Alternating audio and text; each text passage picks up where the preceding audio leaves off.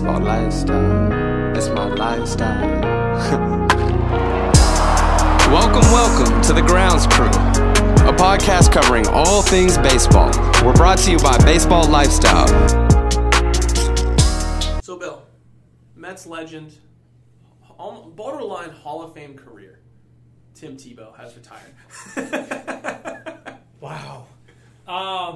It's extremely borderline. Like, the borderline is extremely wide. I think I dislike Tim Tebow more than any professional athlete ever. Mm-hmm. So, him retiring brings happiness to my heart that I can't describe. The Mets did it during a bad time. Mm-hmm. They said, let's make this like little mini Cirque du Soleil thing and have this guy be on screen, do it like playing baseball for us. But he was an atrocity from the jump. He never really played well. And it just always seemed like going back to every moment since he got done at the University of Florida has just been to get attention. Mm-hmm. Like, yeah, for sure. Hey, Tim, we think you should switch to another position. No, I am absolutely a QB. And if I'm not a QB, I am an outfielder in baseball. What? Yeah. Like, you were in the NFL. You had enough physical talent to be in the NFL. You could have played a number of positions, played a utility role that had you a career as a winning player, as a leadership. But you know what he really liked? He didn't want to be a football team leader. He wanted to be a quarterback who everybody had to listen to. Because when you're the QB, whether you're a captain or not, like every QB is a captain of their team. Like it's just a situation where you don't have a choice. The guy has such control over everything that happens on the field that by de facto he's in charge. Yeah. Right? So Tim Tebow went to one of the most talented rosters in college. Got to play an in-between role as a freshman. Wins the national championship, Chris Leak, quarterback. Right? Then 2 years later, they win another championship. He's the QB. Everything's great. He gets overdrafted end of the first round. Is so bad as a QB, and the team wins. He leaves, they win a Super Bowl. Bring in Peyton Manning, who can barely throw the football anymore. Like by the time they won the Super Bowl, the team looks completely different. They're a legendary team. That's the only reason he was any good. But he won't do it, so he goes to baseball, and the Mets like let this happen. Yeah, and it's like to me, it's a stain on like the 2010s. Is that Tim Tebow was allowed to play baseball for the New York Mets? So I know you have the stats. Like let's hear lifetime numbers. Baseball player Tim Tebow. Okay, so Tim Tebow. How many seasons was it? Three seasons.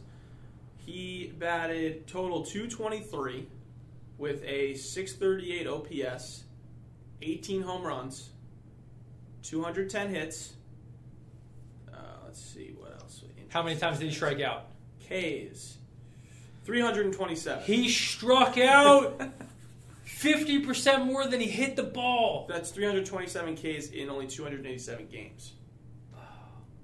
So this goes back to other stuff that we've had conversations about with the minor league system. I'm actually stoked that the minor leagues have shrunk and that there's less teams. Because it's taking more talented players, consolidating them together, so the actual product is going to be better. Yep. The other thing it's going to do is it's going to get rid of guys who should no longer be playing baseball, right? Yep. There's a lot of guys who are like, oh, yeah, I play in the minors. And they're 25 years old, and they're batting 175, but they're a catcher. And the organization's like, we have great pitchers. We want an old guy who catches because you've been doing it so long, you'll frame pitches nice for him. It's a Bull Durham thing. That dude at least played. Like he at least was a dude at some point, right? Like they asked him to do this, like take one for the team. Yeah.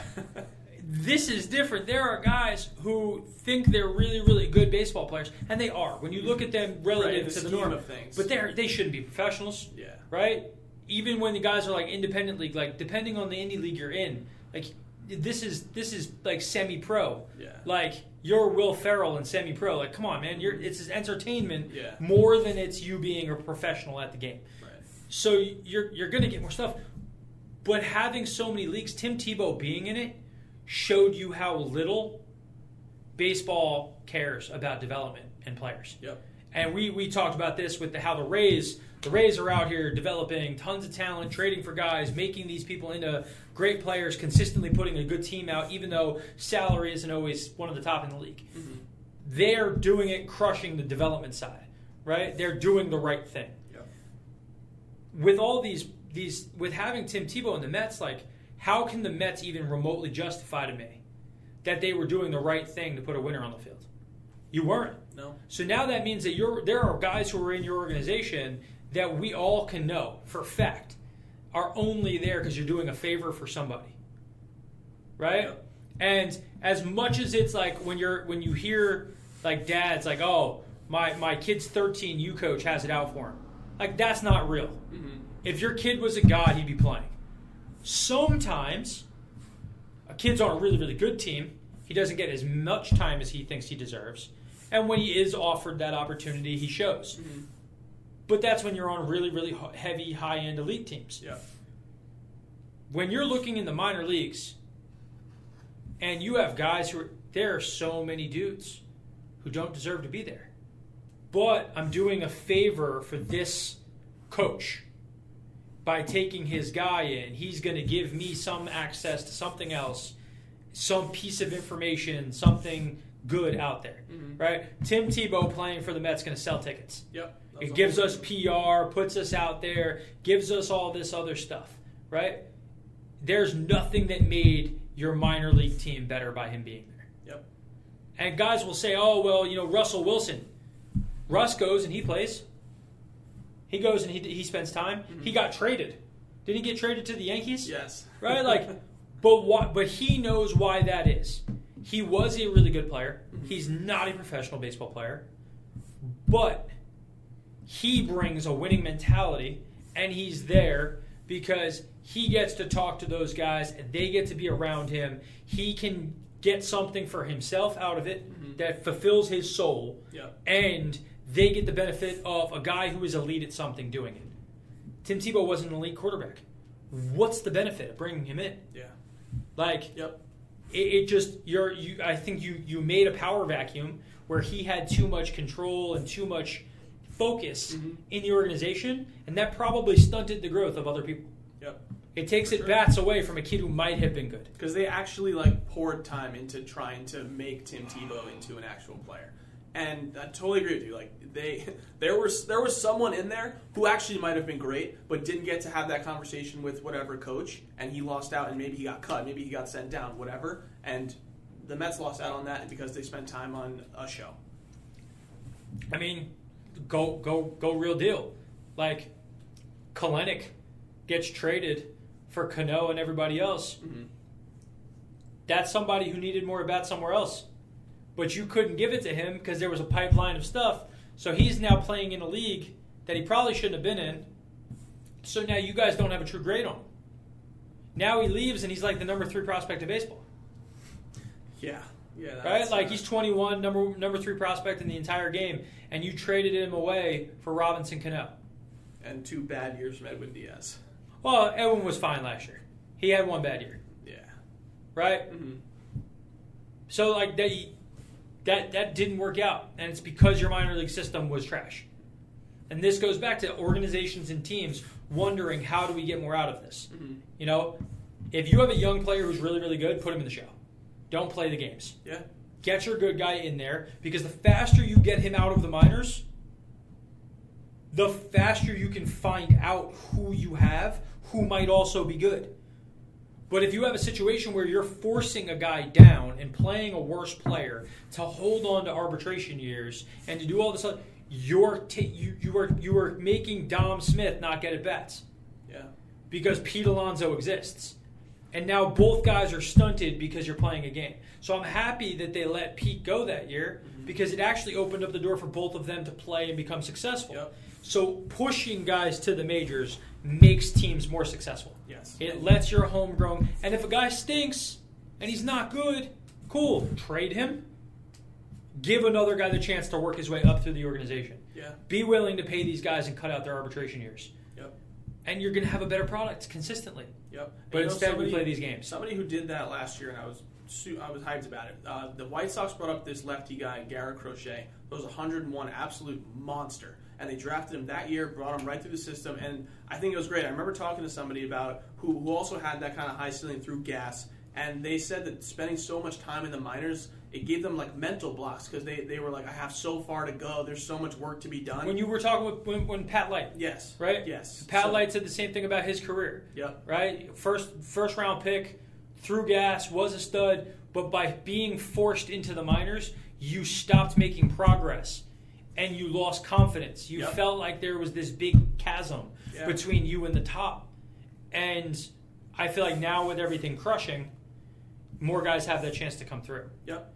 So I agree with you. You know, letting a guy like that come up and throw gas, Tatis being up young and doing stuff, Vlad Guerrero Jr. being up, and he had great times, and then he had times where he wasn't as good. Mm-hmm. But that's okay. That's every player. Exactly. Like baseball is so like if you don't kill it your first time. Like years ago, we've talked about Sean Nolan. Yeah. For those who don't know Sean, you guys can look up his career to some degree online. Sean was one of the top prospects in Toronto's organization. At the same time where they had Stroman was coming up, they had a few other guys who were really good pitchers. They had a future pitching staff was great. And Sean had a AAA year. He threw like a 2.70 ERA, striking out better than a batter in an inning. He was great. He gets called up to the show, and he gets one start with Toronto. And before the game, he's talking to the coaching staff about the players. And the player they talk about is J.J. Hardy. Mm-hmm. And they say, don't throw off speed down, right? Don't do it. Don't throw an off-speed pitch to try to get him to swing and miss. He's got a golf swing. He'll pimp it. Mm-hmm. So I think it was like the second or the third inning. Bases are loaded. Sean's first start ever. And his catcher calls an off-speed pitch low. Now, the unwritten rules of baseball that you learn through the minor league system is if you're a rookie making your first start, do you shake off a veteran player? Heck no. You listen. You do your job. Yeah. So he doesn't shake him off. Mm-hmm. Throws the pitch. J.J. Hardy golfs it 2 inches off the ground. Into the stands, grand slam, infinity ERA. See you later. Bye. Gets traded for Josh Donaldson. Right? And the Josh Donaldson trade with Oakland. Right. Career has ups and downs, everything else. I stand by today. I've seen other pro guys. He's just as good as a guy like Rick Porcello. Mm-hmm. He's just as good as some of these guys who get contracts. But because the system is broken on development, right, and expectation, and guys want you to do it now, but they don't want to make you good. Nobody wants to take responsibility that they made you this. Right. It's on the player. Yep. So now the player can't control themselves. And I think having a smaller minor league system will make it that the coaches and the development staffs get out of their own way. Definitely. I think it's good to have, like you said, to be able to cut down the fluff of the fringe guys and really able to focus on your core and see who really is a guy and take them to the next level. And then when you get the indie leagues, right, they'll get better. So you have organizations like in the Atlantic League, which has got really, really good baseball, really good products. They're going to get players who were 24-year-old AA guys who they don't ask back, who still want to play. And they're going to pay that guy $3,000 a month to play baseball part-time. That's a really good living for that guy. Mm-hmm. He gets to be a semi-pro guy in this indie league, make some money. But then the thing is now you're getting real at-bats and you have less pressure. Maybe you become the guy that you thought you were going to be. And that's a better system. Privatize the development, separate it, make your minor league system about true development, and then get rid of all the guys that you're just floating through. Yeah. And the game will be better for it. Yeah, and you know what's interesting about that too? Like some of those guys who you said, like they go to the indie league, it's a little more relaxed, less pressure, and those guys really shine, and then they find their way and they get picked up, and now they're going to the league. You've seen it a million times. Yeah, and I think that's a great way to do it too. Yeah, you know, and I hope that's what happens. Yeah, because I think the game of baseball will grow if you have these indie league teams have better players, right? If they're consistently putting a better product out on the field, more people will go to them. More people go to them, more people are interested in baseball. And the more people that are interested in baseball, the more money there will be for everybody else at the top, right? So make the game better by not just putting somebody in Siberia and hoping they develop.